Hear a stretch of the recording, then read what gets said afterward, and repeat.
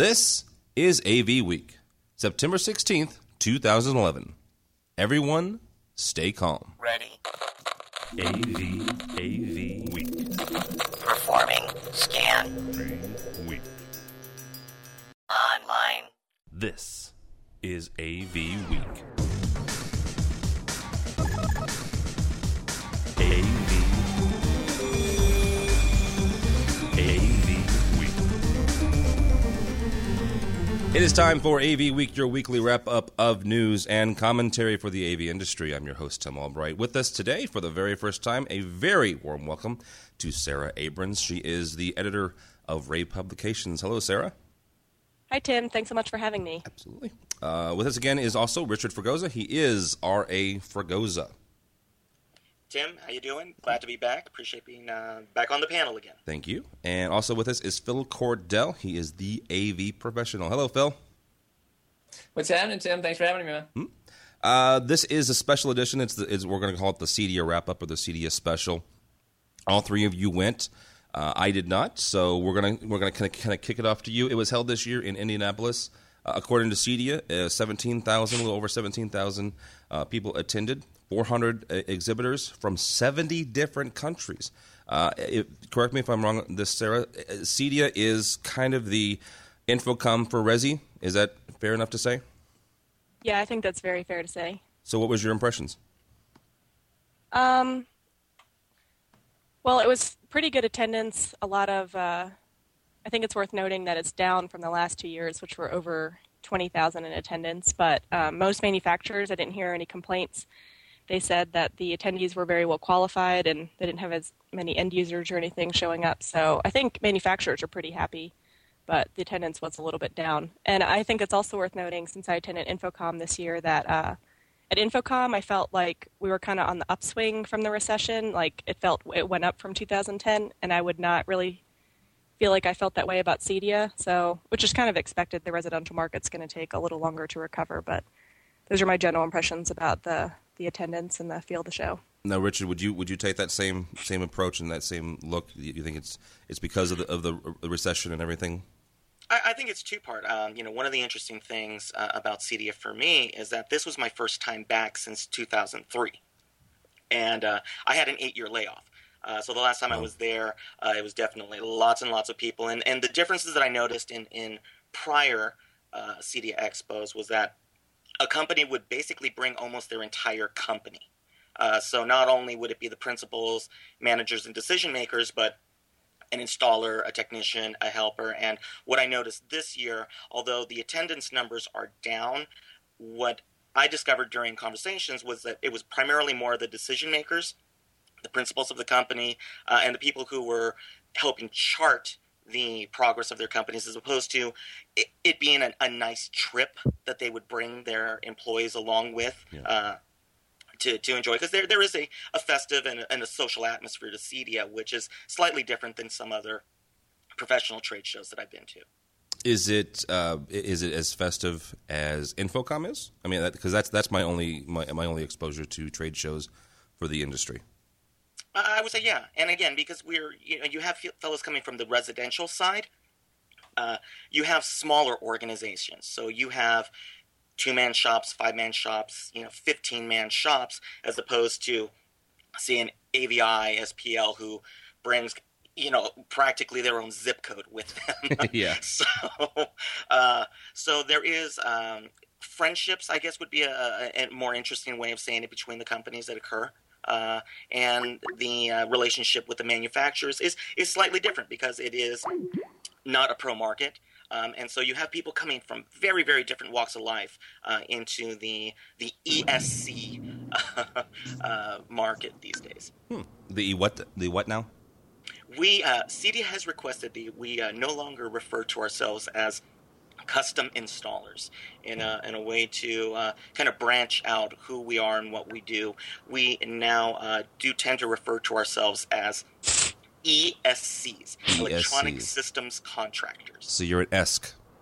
I'm an ESC. I'm an ESCI. You're an ESC. An ESCI. An ESCI. Okay. Phil, are you an ESCI? Oh, go ahead. That's what NSCA has been calling its members. Is ESCIs? ESCs, yeah. ESCIs. It sounds like it sounds like a basketball team from the Big Ten.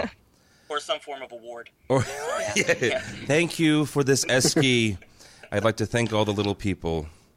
Phil, go ahead. Yo. How was your experience at CEDIA? It was great, man. Apart from the identity confusion, I think we're all trying to find ourselves now in this ESC world. It kind of shakes it up. But man, I had a blast at CEDIA. We were just in and out. Pretty much just spent a little bit of Thursday night in Indy and spent our day there Friday, and it was a good time, man. As was mentioned, there are a whole lot of great, cool little mom and pop stands kind of around the peripheral of the floor. And it's really cool to see everybody engaged in that, and everybody wants to take the time to pitch their products to you, and they'd love for you to spec it in. But there's definitely a feeling of camaraderie, and I think that's almost bolstered by the fact that the economy's hurting the way it is, and we really need to kind of nurture these relationships that we're kind of interdependent upon to get out there and do business together.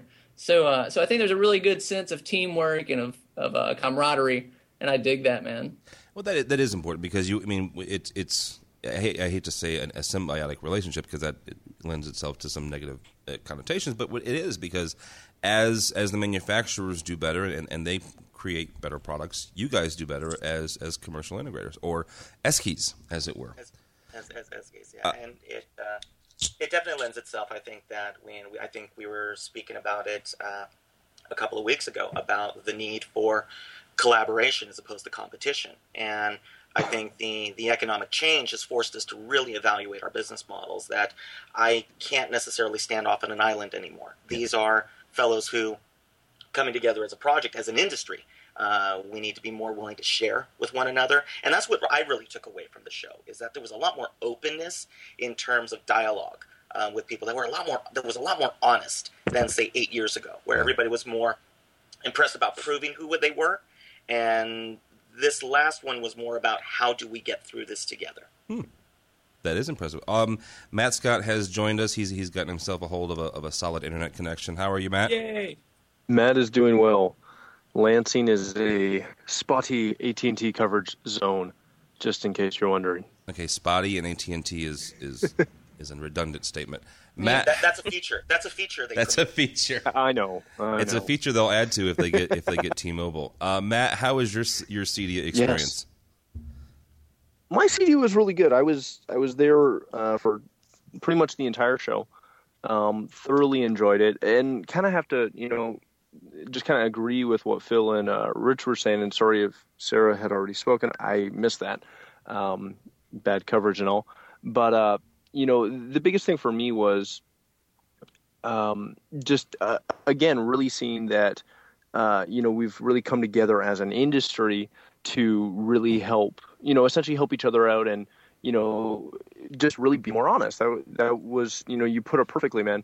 Honesty is really what I would say was the biggest takeaway for me, as far as dealing with, vendors and reps and, all the manufacturers and stuff, is that less was on, please come work with us and do X amount of dollars. It was more of, you tell us what you need and we'll be there behind you as much as we can to help you do that and accomplish that goal, which, again, was something that was really neat for me to see, being as this was only my second CEDIA.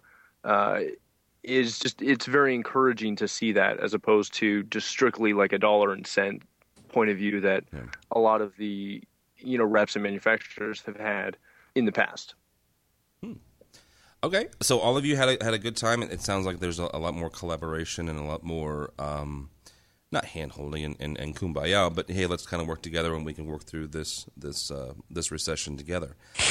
Sarah, you went to both. You went to Infocom and CEDIA. Was there something that kind of jumped out at you when it comes to a product that maybe you didn't see at Infocom?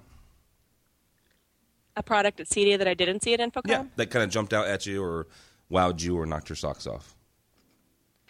Well, honestly, I didn't think there was like one specific technology that really jumped out at CEDIA this year.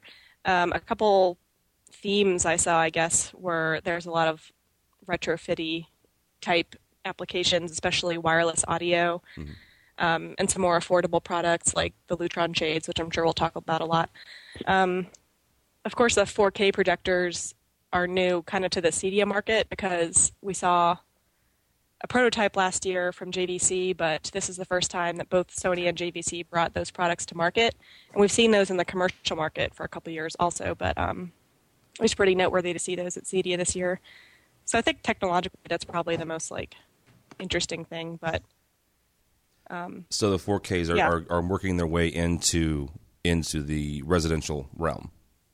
They are. They're shipping this fall. Very cool. Matt, what was one product or something that you saw that kind of jumped out at you? The biggest thing that I saw was definitely the Lutron shade. And I am a Lutronite. I'm a huge Lutron fan, so I'm probably slightly jaded. But to me, that was probably the biggest thing. The concern I have with seeing the 4K projectors, as cool as they are, we still don't have any content for it. So I can't get overly excited about something that is going to be really, really hard for me to sell. It reminds me the same as when we first got Blu-ray players in Canada. There was 6 different discs in the entire country that we could get. So it was all right, buy this really expensive, cool new thing, but you're not going to have anything to watch on it for quite a while. And, I know a lot of that is just Canada and whatnot, but for me, the biggest thing was definitely the Lutron shade. And the reason I say that is because, it's not insanely, that revolutionary in the sense that it's, it's another motorized shade. It is a cell shade. I don't know if anyone else is actually making cellular motorized shades at this point. But the biggest thing to me is that not only is it a, motorized shade that's $299, it's a wireless motorized shade that's $299. It's something that I can go and sell, tomorrow to really any of my customers. It doesn't have to be just the high-end customers that I currently sell shades to, because you can go to Home Depot and buy a cell shade that's going to be $200. That's just a regular, semi-custom off-the-shelf cell shade. I can give you a motorized one for an extra $100 or, whatever it works out to be. Yeah. In the end. It opens a huge, huge market that, we can get in and to sell with, because as much as we'd love to think that every single one of our customers is totally digging, that $50,000, $100,000 media room, most of them aren't. But there are tons of people that we can, start on the automation phase with, a product like this that we can literally get in and get out for not next to nothing, because, it's still a couple $100, but it's really next to nothing. Okay. So that was probably the biggest thing for me. And I'm done my Lutronite spiel. I am not a shade guy, so I understand my question. What is a cellular shade? A cellular shade is it's the honeycomb style shade that kind of goes up and down. It's not a pleated shade necessarily, but it kind of is. It's your standard, honeycomb that they sell at the depot, that they sell just about anywhere. Okay.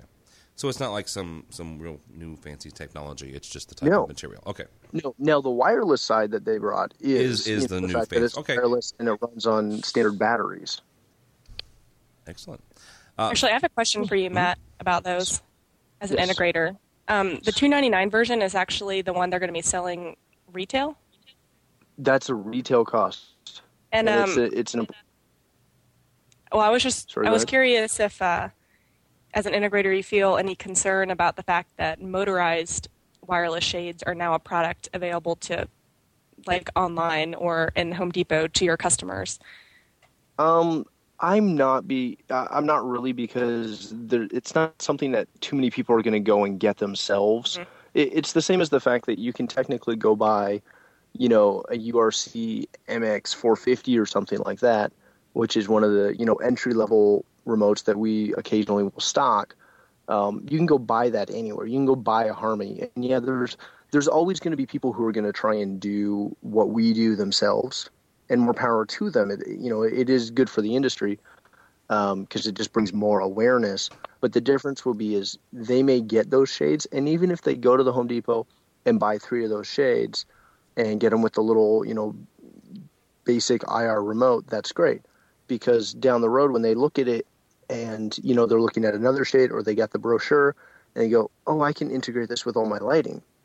Well, I don't think I have the lighting to do that, but that would be really cool. And then they're going to call someone like me or, any other ESC out there. And, it just starts a conversation.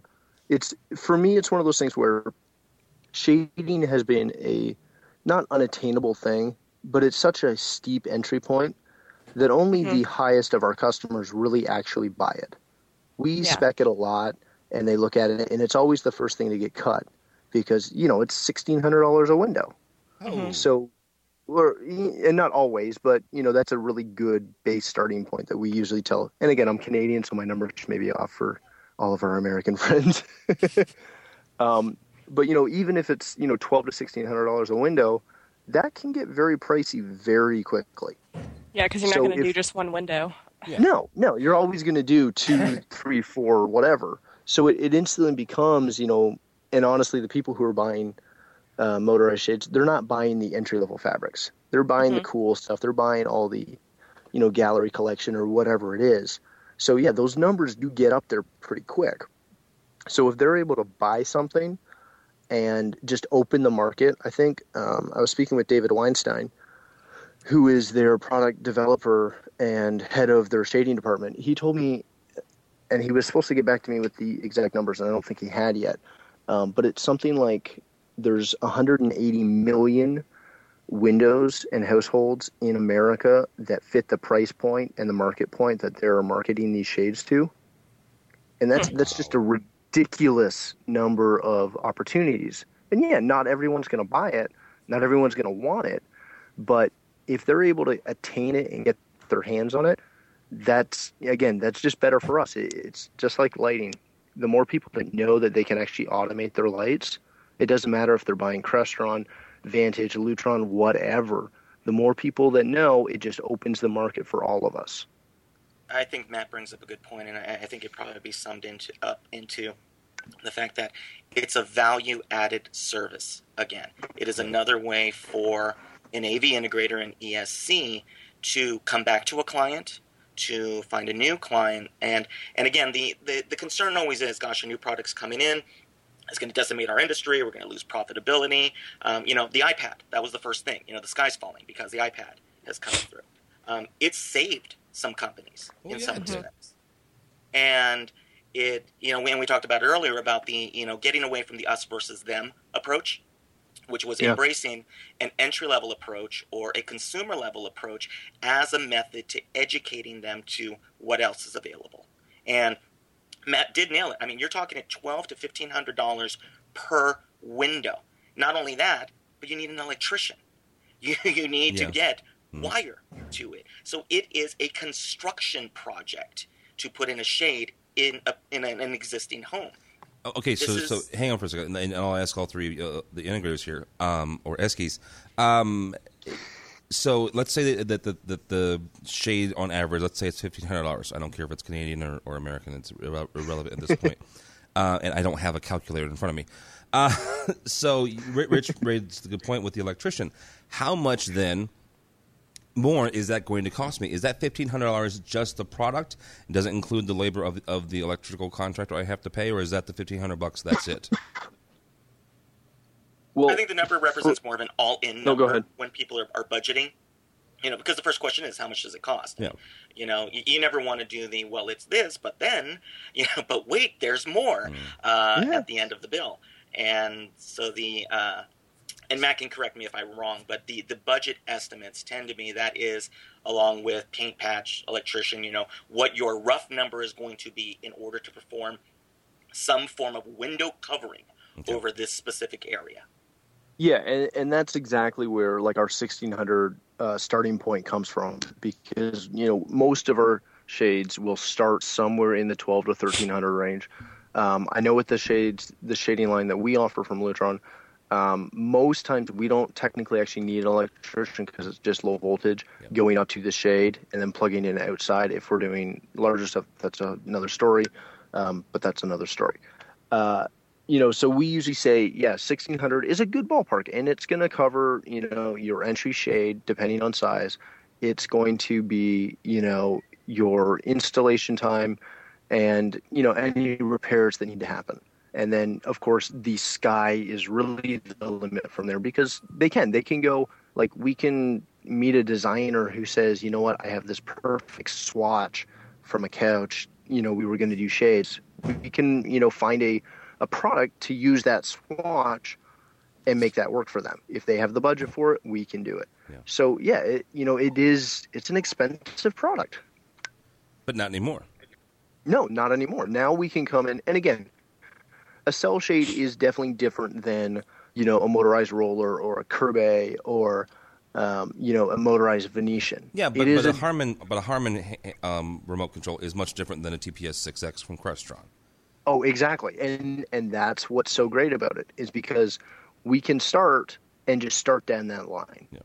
Like I know a lot of Lutron dealers who, we all push shades very heavily because we know how not only cool they are, but how energy efficient and all this other stuff that we can go on about. But it's such a hard sell just because of the price point. So again, the ability to have something like this that, whether it starts at, and that $299 is an actual just retail cost that doesn't include installation. But when it's wireless, I think Andre told me it was like 5 screws for the standard size window. That's half an hour. So you bill your customer an hour. Our $299 window just became, say $399 or whatever, you guys are charging per hour. But, $399 to get a window installed, done, out the door, really is not bad. Not to mention, I was going to say, not when you compare it to $1,600. So No, it's and to be honest, like as I'm sure every other ESC does, we deal a lot with the designers, and most of the shades that the designers end up speccing, they're not $1,600, but they're not $150. Yeah. Like the average, our average customer that's working with a designer is spending some good money on drapery products and shading. So as soon as, like I know I showed this to, excuse me, one of our designers that we work with yesterday, and she was blown away when I told her the price. She's like, I can use this on every job. Heck, half the blinds that, we can spec a blind from IKEA that costs more than this. And I'm like, yeah, you can. That is IKEA. Is that the Farfig-Nugan version? Oh, all right, stop. Yes, exactly. All right, we've got 4K projectors. We have really cool, really inexpensive shades.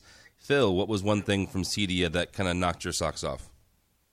Well, I mean, I think I was more or less overwhelmed by the number of people rolling out, Android apps and, an integration of mobile and tablet. I mean, I think we all know that it's coming and it's here, and that's something, that was really a super bread and butter item of the establishment for a long time. And now, everybody's in on it. And I think, it's pretty obvious that that's kind of the wave of the future.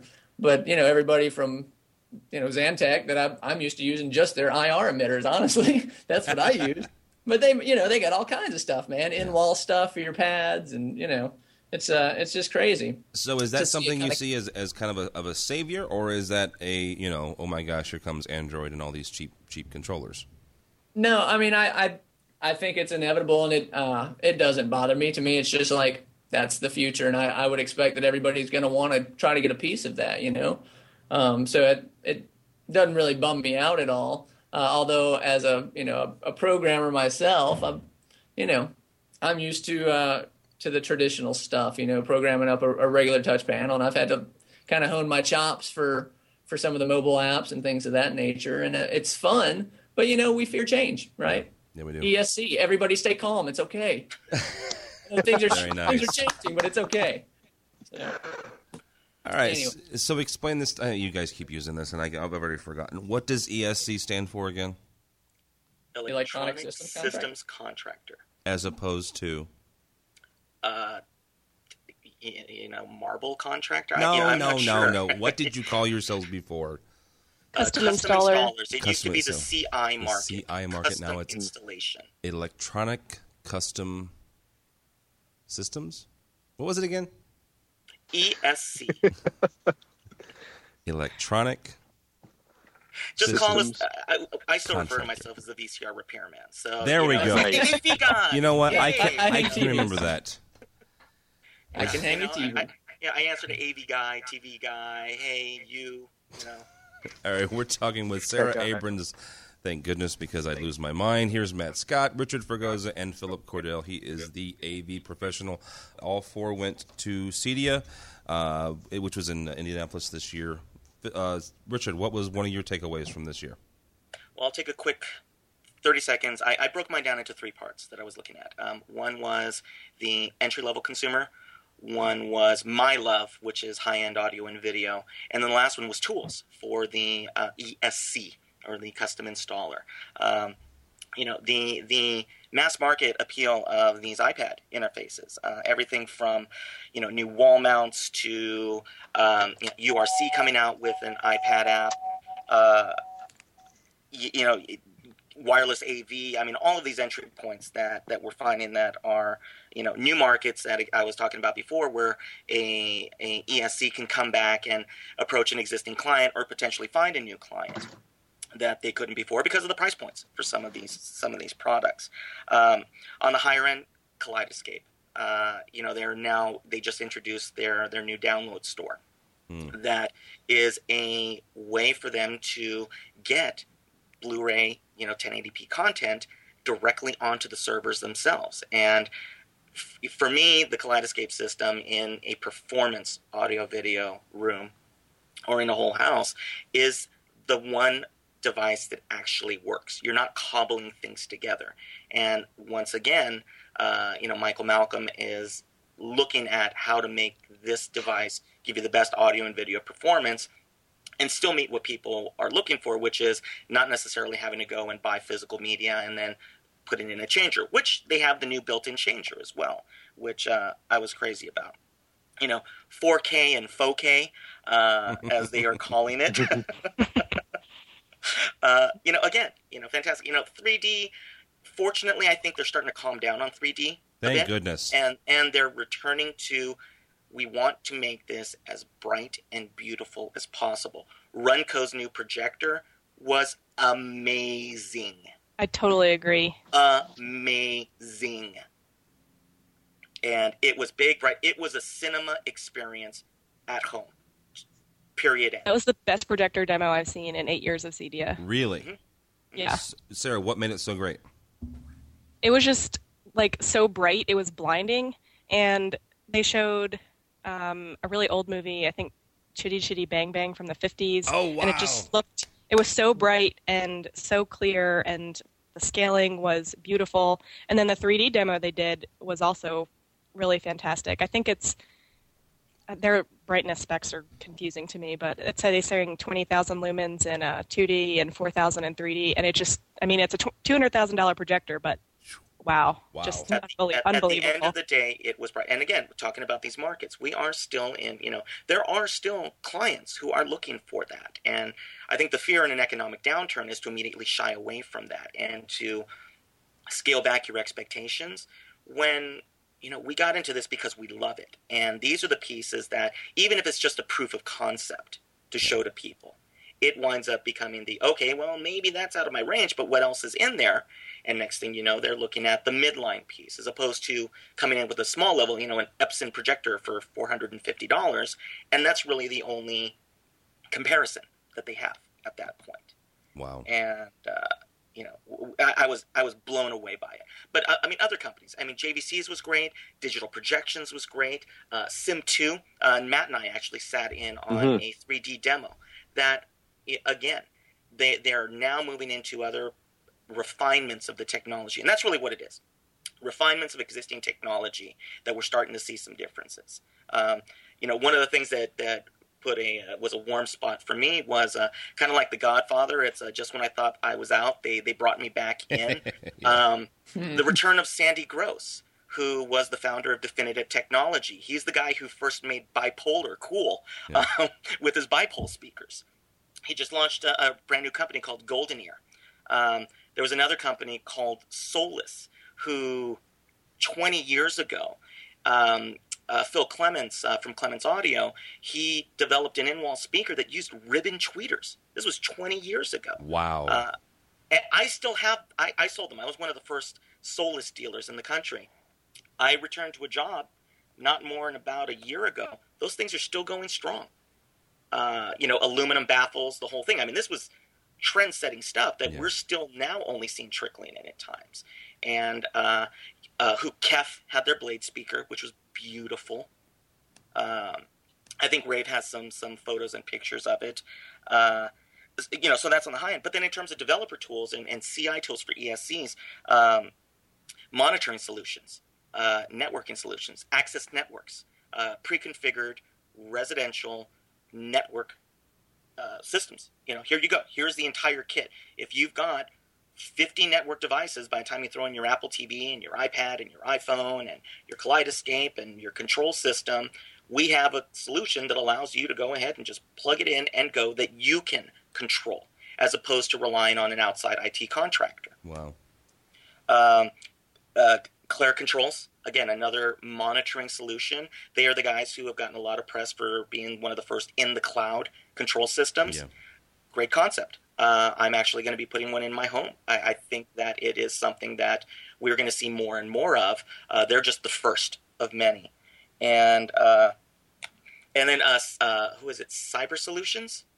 Again, another monitoring system with a graphical front end that you or your user can basically check the health of your system, which in these economic times, we keep talking about service contracts and value-added uses and ways to support a client. Well, these are also ways to prevent truck rolls, which for me, long-term savings with the integrators that I consult to, anytime that you can actually sell a product that on top of it prevents you from having to put outlay, either in resources and manpower or cost, that's a win-win at that point. And those were, and then the last one was D-Tools. Just released SI6, their system integration drawing package, and again, in Pro, documentation is king.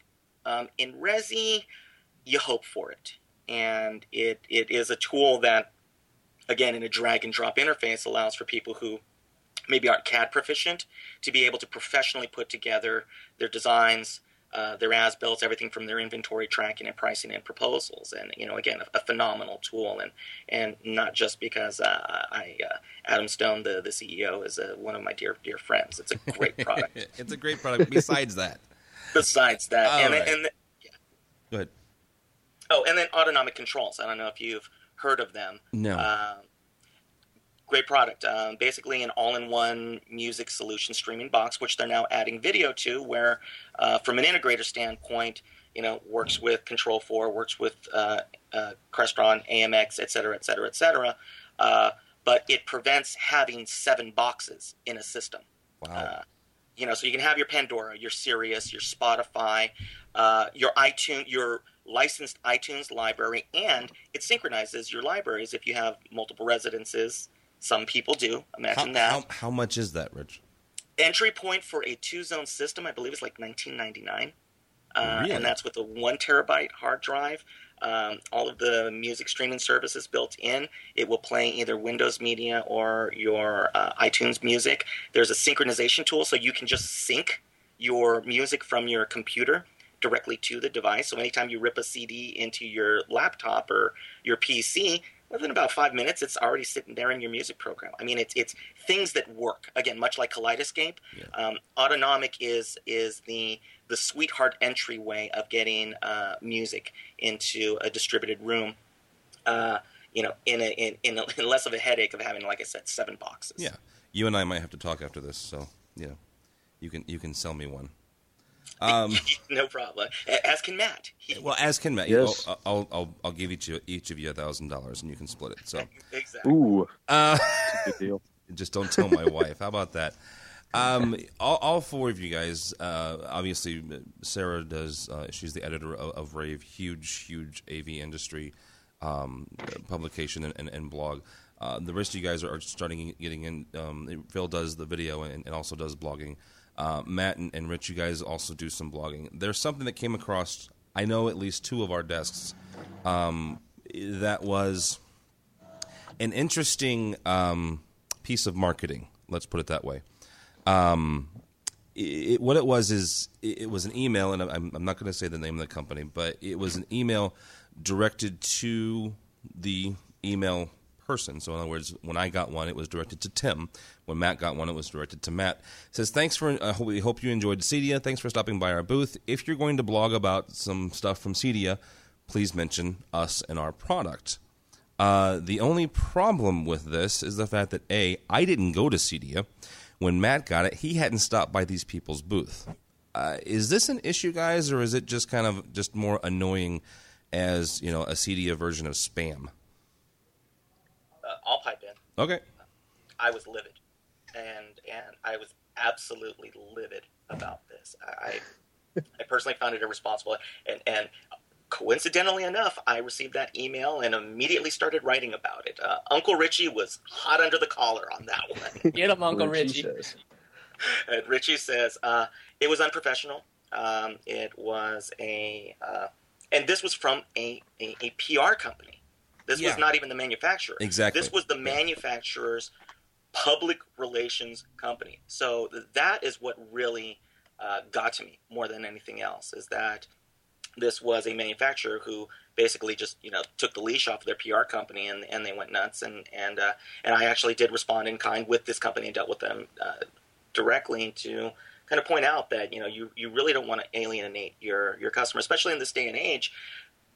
People very much don't like being talked at right now. Just out of curiosity, Rich, what was the company's response? We're sorry, but that was about it. Okay. Really? It was. I didn't expect it to go that far. Maybe later it'll change, but I don't know that they necessarily expected. I don't know how many people actually responded in kind, but it was disappointing, to say the least. Sarah, you guys, I remember when I was in radio, we used to get PR releases all the time, and for us, it was something to write on the back of more than anything. Is this something that you guys see a lot of, or is this something new in the AV industry? Okay, honestly, when I saw this email, it took me a while to figure out what was offensive about it, because I get so much stuff like this that I didn't even bat an eye. I mean, I get PR agencies are just trying to manage their lists. I don't know. I mean, I understand. I can tell you this is not even by far the most offensive PR stunt that I got regarding this Cedia. What was? Well, before the show, I got an email. I don't even remember what company it was. It was a small company, but they had a PR agency, I think just one for the industry. And they sent me an email that said, "Thanks for your phone call. I'm replying with an email about making a booth appointment. Please let me know your availability." And I never called or emailed them. That's wonderful. But it made you think. Yeah, and then I was like, okay, not replying and making a booth appointment with you, obviously. Am I supposed to be meeting with them?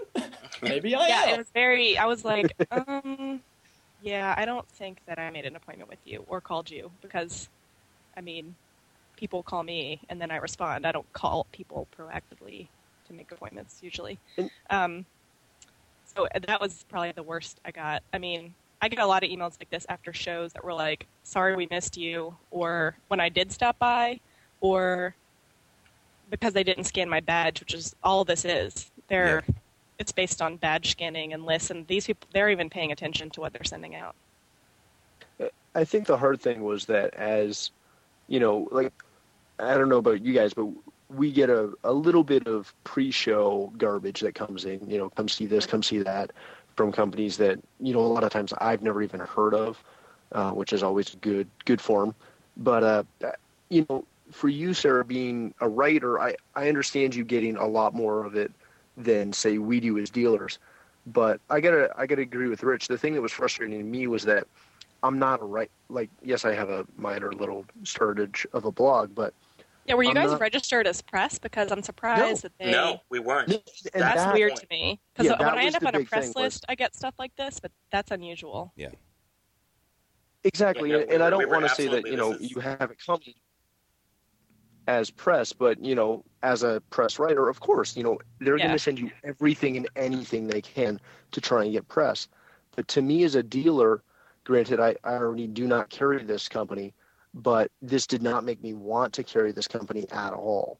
This is just one of those, again, this day and age where we have everybody and anybody vying for our time as dealers and trying to get us to buy from them, buy this, buy that, whatever.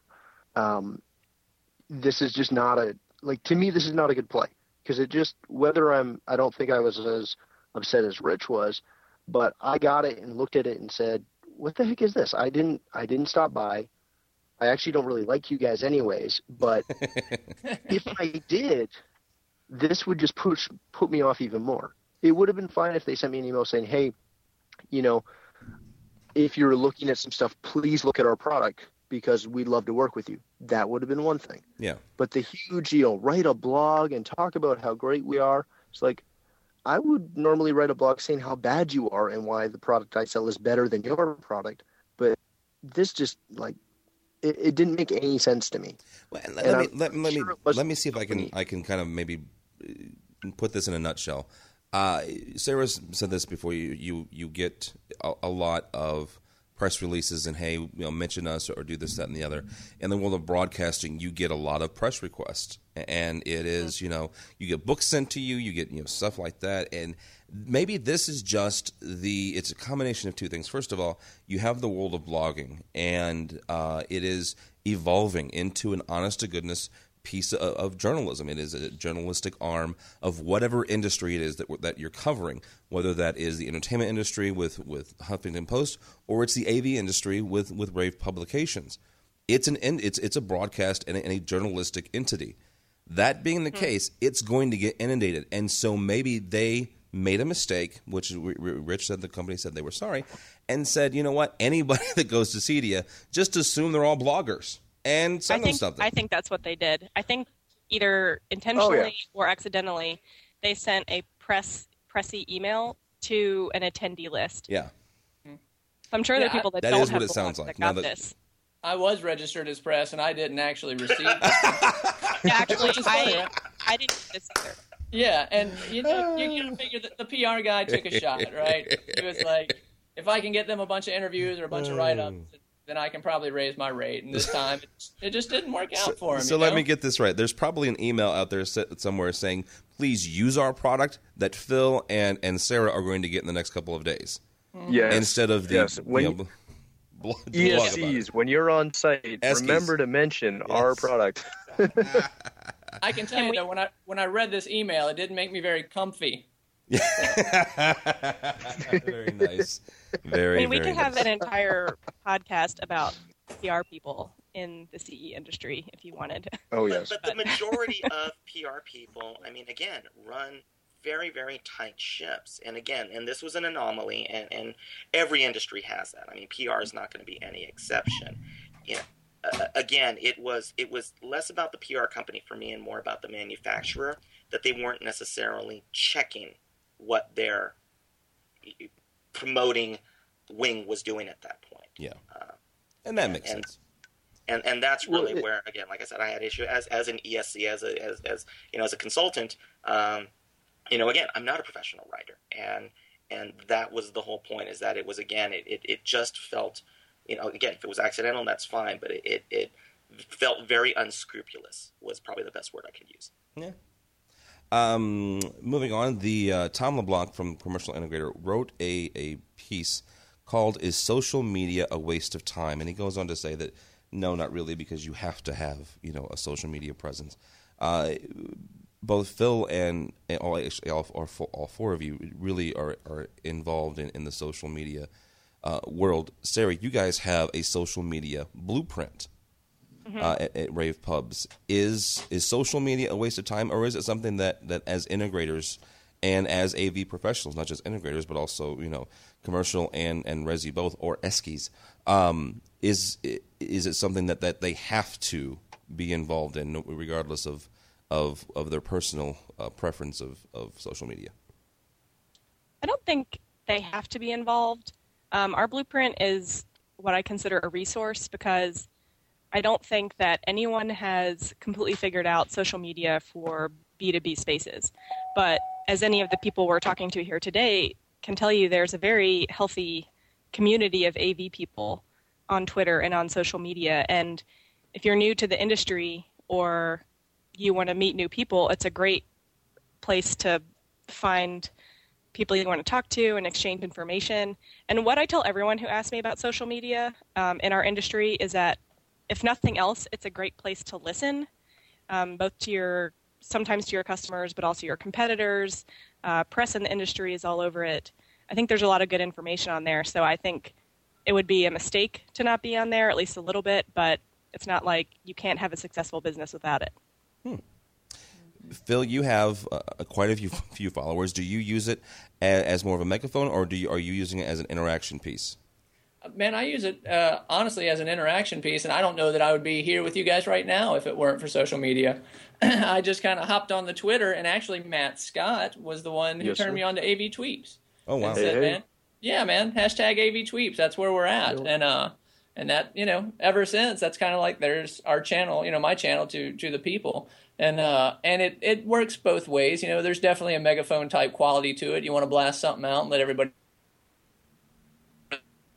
interactivity that it provides is stuff that, the quick turnaround time, all that. We've got email, but it's not as much fun, if you ask me. No, it's not. As confining yourself to 140 characters or something, And if you look at what Facebook's doing to the world, the way that it's connecting us all, it really is the future. So why wouldn't our businesses be there too, So Phil got turned on to the AVTweeps by Mr. Matt Scott.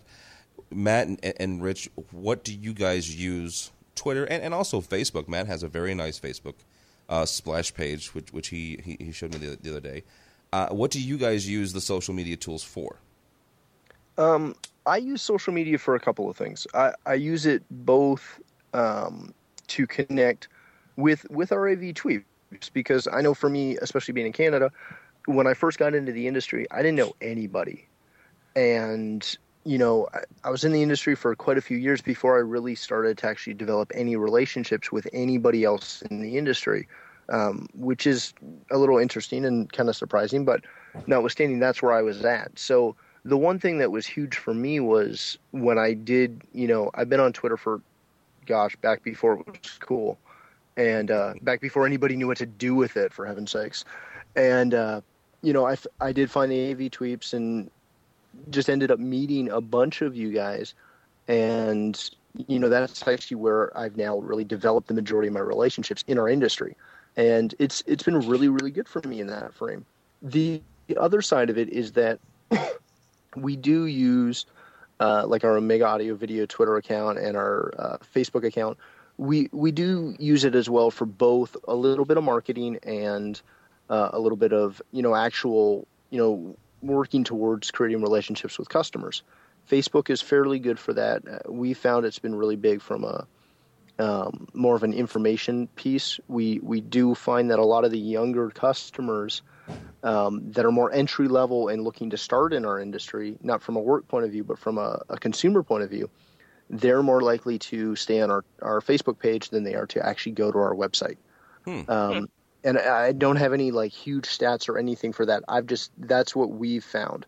So we're in the midst of, continually trying to upgrade our Facebook page so that those customers who are in that, really under 35 bracket, once they get on Facebook, they don't really want to necessarily leave Facebook. So we're trying to provide some basic or a little bit beyond the basic information on our Facebook page so that they can actually, learn a little bit more about us without leaving Facebook, which they seem to like. Now, do you get interaction from your customers, or is it more interaction from the AV tweeps? On our Facebook page, we get a little bit from customers. We get a lot of views. The interaction on Facebook has been it's been spotty. As far as Twitter, we get tons of interaction with our Facebook tweets, but we also do get some interaction with customers. I know I was on the social media panel at CEDIA, and I told a story about one of the customers that we actually found, discovered, and sold 100% through Twitter. Wow. Which it wasn't a big job by any means, but it was a nice little. Again, it was that Validation. and it was that under 30 market that we're trying to hit, in addition to everybody else. Is that the magical age, 30, 35? Well, I don't want to say it's the magical age, but it's an interesting age because you get a lot of people who are on it at that age point, anywhere in there. Not against anyone who's older in our age point, but be careful, Matt. That's why I said it very delicately. I already, mess with John Siaka enough. But, it's one of those things where that is a huge age demographic that's on Twitter that are using it, and that's becoming their main source. Yeah. So it's something for us, again, this guy was that age point. We found him. He was local. And not only did I enjoy completing the entire transaction over Twitter, he loved it because he didn't have to go to a retail store. He didn't have to, get off the couch. He could do it at times that were convenient for him. And again, it was a lot more fun than sending a bunch of emails back and forth. Yeah. So it's one of those things. I'm not, and I do get asked this a lot, especially when I mention that story, is, well, how are you going to sell this every day from Twitter? And you're not. And anyone who thinks they are is going to most likely fail miserably. Because Twitter is one of those places where, like, for me, the way I view it is it's like 95% communication and engagement and maybe 5%, maybe, where you're actually trying to sell something. And it's something where, like, for this project, yeah, the reason we were able to sell this guy his gear was because he posted something in reference to one of our big box stores and the lack of selection. And I started a conversation with him on it. So if I hadn't have done that, then we wouldn't have got anywhere. But it was you being proactive, though. It was you seeing that and engaging him. That's what it is. Yeah. Like, we have sent out one thing that we do a lot is if we're gearing up for a big job and we have boxes full of speakers or, boxes full of gear or whatever, a lot of times I'll shoot a picture real quick, post it up to Twitter and say, man, I hope tomorrow's going to be nice because we're digging in all these in-ground speakers. It's going to be awesome. And that, again, it's not like a huge sales point, but it's something that, catches people's attention. And they see this box full of, like, Polk, Stat 30s or something, or, whatever it is, or they see a bunch of Crestron gear or hopefully Lutron gear because we love selling Lutron. But, it's just one of those things where it catches their attention and they're going to do it and follow along and hopefully, again, just start a conversation. That's something that's been big for us. No, you're probably not going to sell a boatload of gear and a boatload of projects through Twitter or through Facebook. But what you are going to do is you're going to, build your reputation as the, maybe that go-to company in your city or in your region who, is going to hit that big market. Well, not only that, but you're going to engage your exactly. You're engaging your community. Yeah. And as long as you're willing to, give something out there and, throw something out as far as, be helpful and not, it's one of those things. If you, again, try and commoditize the entire thing and, literally just try and get a $115 service call out of some guy who's complaining that his, cable system sucks, you're not going to get anywhere. No. But as you start to build that and, you just give a little bit back into that, local Twitter community or whatever, area you're reaching, it can reap some very good benefits. And that's, for us, that's what it's done. And that's what we've seen happen. So it's good for us from both a business side, from both a personal side, as far as us just being able to connect with all of you lovely people, and my hair. But, and your it's hair. just, and my, yeah. If you want to follow. I was waiting for a slot to, start of the call. At Matt Scott's hair. Quote, at Matt Scott's hair. Follow it if you would, please. Soon getting its own Facebook fan page. That would be excellent. Hey, no, it's there. Oh, it's there. Excellent. It is there. It's just I haven't done. I was bad. We were in our social media class and Kim mentioned Facebook pages and stuff, and I got thinking, and somebody said something about my hair, and I'm like, you know what? I don't have a Facebook page for my hair. That can't stand. Oh, so middle class, I'm sitting there. I think Rich has a picture of me doing it, and created a page for my. There's nothing on it yet, but feel free to visit. Just put your hair and your products. So, a couple months ago, real quick, guys, Hanley Wood, which was the company that ran Pro AV magazine, shuttered it, basically. I mean, the website was still active and the stories were static from the end of Infocom, but they pretty much closed the doors on it. Something that I think is cool this week, and we'll start around with Sarah. They got bought, and the Pro AV was acquired by New Bay Media. New Bay does a lot of publications in the AV industry. Sarah, is this a good thing for the AV industry, or is this, it's another magazine? Well, I'm honestly not sure what it means yet, if anything, because New Bay already prints several commercial publications, so I'm not sure that they're going to, resume printing Pro AV so much that they just bought the rights to, like, the domain name and the old content, because, I mean, like, the editor, Brad Grimes, has already moved on. He's going to go work for Infocom, and a lot of the other writers are freelancers. So, I mean, to me, Brad Grimes is really, like, the heart of Pro AV, and it was one of my favorite print publications, but I don't know if it's going to come back in the same way that it was. I'm not sure the industry needs another one. I don't know. I mean, it could be good if they brought it back, but I really think they're just honestly going to make sure that no one else buys that content and starts it back up again, and integrate some of the stuff that's standing into, like, systems contractor news, which really doesn't make a big difference to readers. One way or the other. Rich, do you think that they should start it back up, or should they start an Esky magazine? The Esky version, the Eskinites. We're gonna preach to the masses. At this point, I mean, let's look at the fiscal reality. There's the fact that so there's a retraction that's occurring, and publication's one of them, and I view it as a consolidation, and if it's a way for me to get better information by kind of distilling the best that you can from these publications into one, so if Pro AV, it becomes Pro AV / systems contractor or / sound and video contractor and Pro AV, I'm all for it. If I have two magazines who are basically giving me the same information, but the page numbers are different, I'm going to have to pick one or the other at that point. There's only so much time that I have to keep myself abreast. And so, at this point, I think it is. I think it's a good thing. I'm glad that at least the name is still there.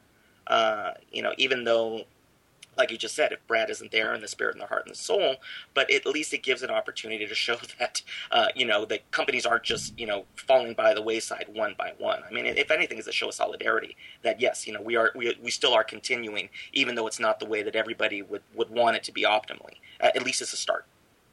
Well, let's go around the room here. Phil, what do you read, if anything? And do you watch? Do you listen? How is it that you get the information about the industry? Well, I get a lot of press releases, but honestly, well done. I check out rave pubs, man. I read Audioholics. Thanks. Yeah, absolutely, and that's. I rely a whole lot on in the field experience. So, I try to stay hip as to what's going out with the new products and all that stuff. But, I'm in the field every single day pretty much installing stuff and have the opportunity to kind of make my own determinations as to what I like, what I don't like. And a lot of times, we've been using some of the same equipment for years, whether it be Extron or something, because it's proven to be good stuff. And I just, works. Yeah, I don't even think twice about doing it. But for other items, that's one of the things at CEDIA I saw this year. There were so many other companies now introducing ways to distribute your HDMI and your DVI stuff. There's a lot of options out there these days, and that's when I need to go to some of these media outlets and kind of see the reviews that are being pushed out about them. Yeah. Okay. Matt, what do you read? Outside of, I always listen to AVWeek podcast for sure. Thank you very much. That's the first, top of the knot. I'm like Phil. I read tons of just about anything that Rave Pub puts out. I think I get every single one of, 6 or 7 newsletters now, in addition to everything else. I do still read a lot of Sound and Vision, Sound and Stage, pretty much anything that's House of Worship, Pro AV, live video, I at least get and try to skim through the majority of them. But for me, a lot of it just, as Phil said, comes down to time. I'd love to say that I have time to read every single magazine that comes in, but you don't. or every digital subscription that I have, but I don't. So, one of the big things, kind of just like Phil said, is I spend a lot of time making sure that A, I'm using stuff that I know works, but B, I try and read the stuff that I know is going to directly affect me. And as much as, I think Engadget is cool, most of what they're talking about never really affects me. So I might skim through it, but I'm not going to read every blog post and, every review that they bring out on every piece of equipment, gear, or whatever. And that's kind of the same for everything else. Okay. Richard, what is it that's on your reading list? Well, aside from doing this for 20 years professionally, I still love this stuff. I'm a fan. It's if I wasn't being paid for it, it'd be my hobby. So for me, it's obviously all the standard publications. Rave is now one of my new favorites. It's the fastest way, especially like the videos that they provide. It's a quick, 1 minute amuse bouche of the company that they're speaking with. I have to steal that. Yeah. And Rich, tell them who you stole it from. Actually, I used it before, but yes, I also read, and of course he's gonna give me nothing but grief over mentioning him. But John Shiaka's writing, he writes some great stuff. He writes for Sound and Vision, all of the trade magazines that are out there. But surprisingly enough, where I'm getting a lot of my information these days is from Twitter. Yeah, I was gonna say that. It allows me, if I see that it's trending. Especially, with the AV Tweeps hashtag or AV News or, any of the AV related hashtags, if it's being retweeted, is that the word? Yes. Mm-hmm. I'm still new to social media, so I don't have all the lingo down. But I found that it's definitely my quick. Oh, I must. I got to read this. 3 people have already said, "Hey, you got to read this." Well, gosh, I got to read it. And I use, I'm a big fan. I'm a voracious reader. So for me, my first part of my morning and the last part of my evening, I use aggregators. So I'll use Google Reader, and I've got 10 or 15 different trends, and then I just go quickly through them as much as I can and consume as much as I can within a given time. And I like that because there's the ability for me to at least go back in an archive if I've got a couple of minutes here and there. And I can't go without mentioning Julie Jacobson.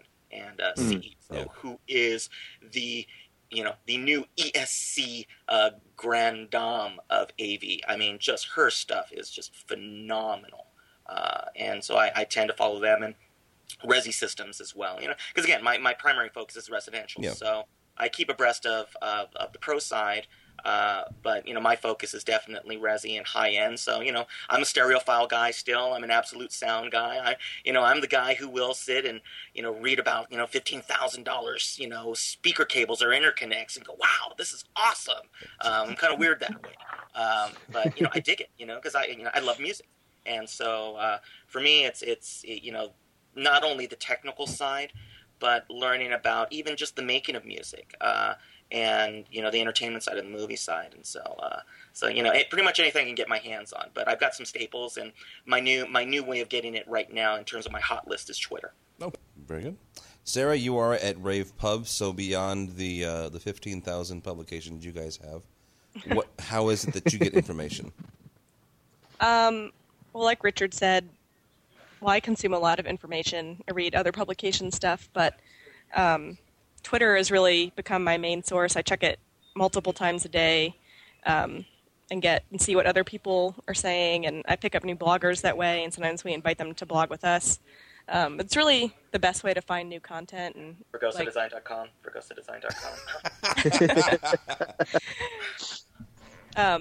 But yeah, that's probably my best.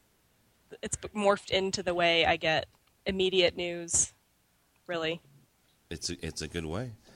I think that'll be it for us. I read Rave Pubs probably once every 2 or 3 days, and I am just like you guys. I do the Twitter thing and search on the AV News and also AV Tweeps is where I get most of mine.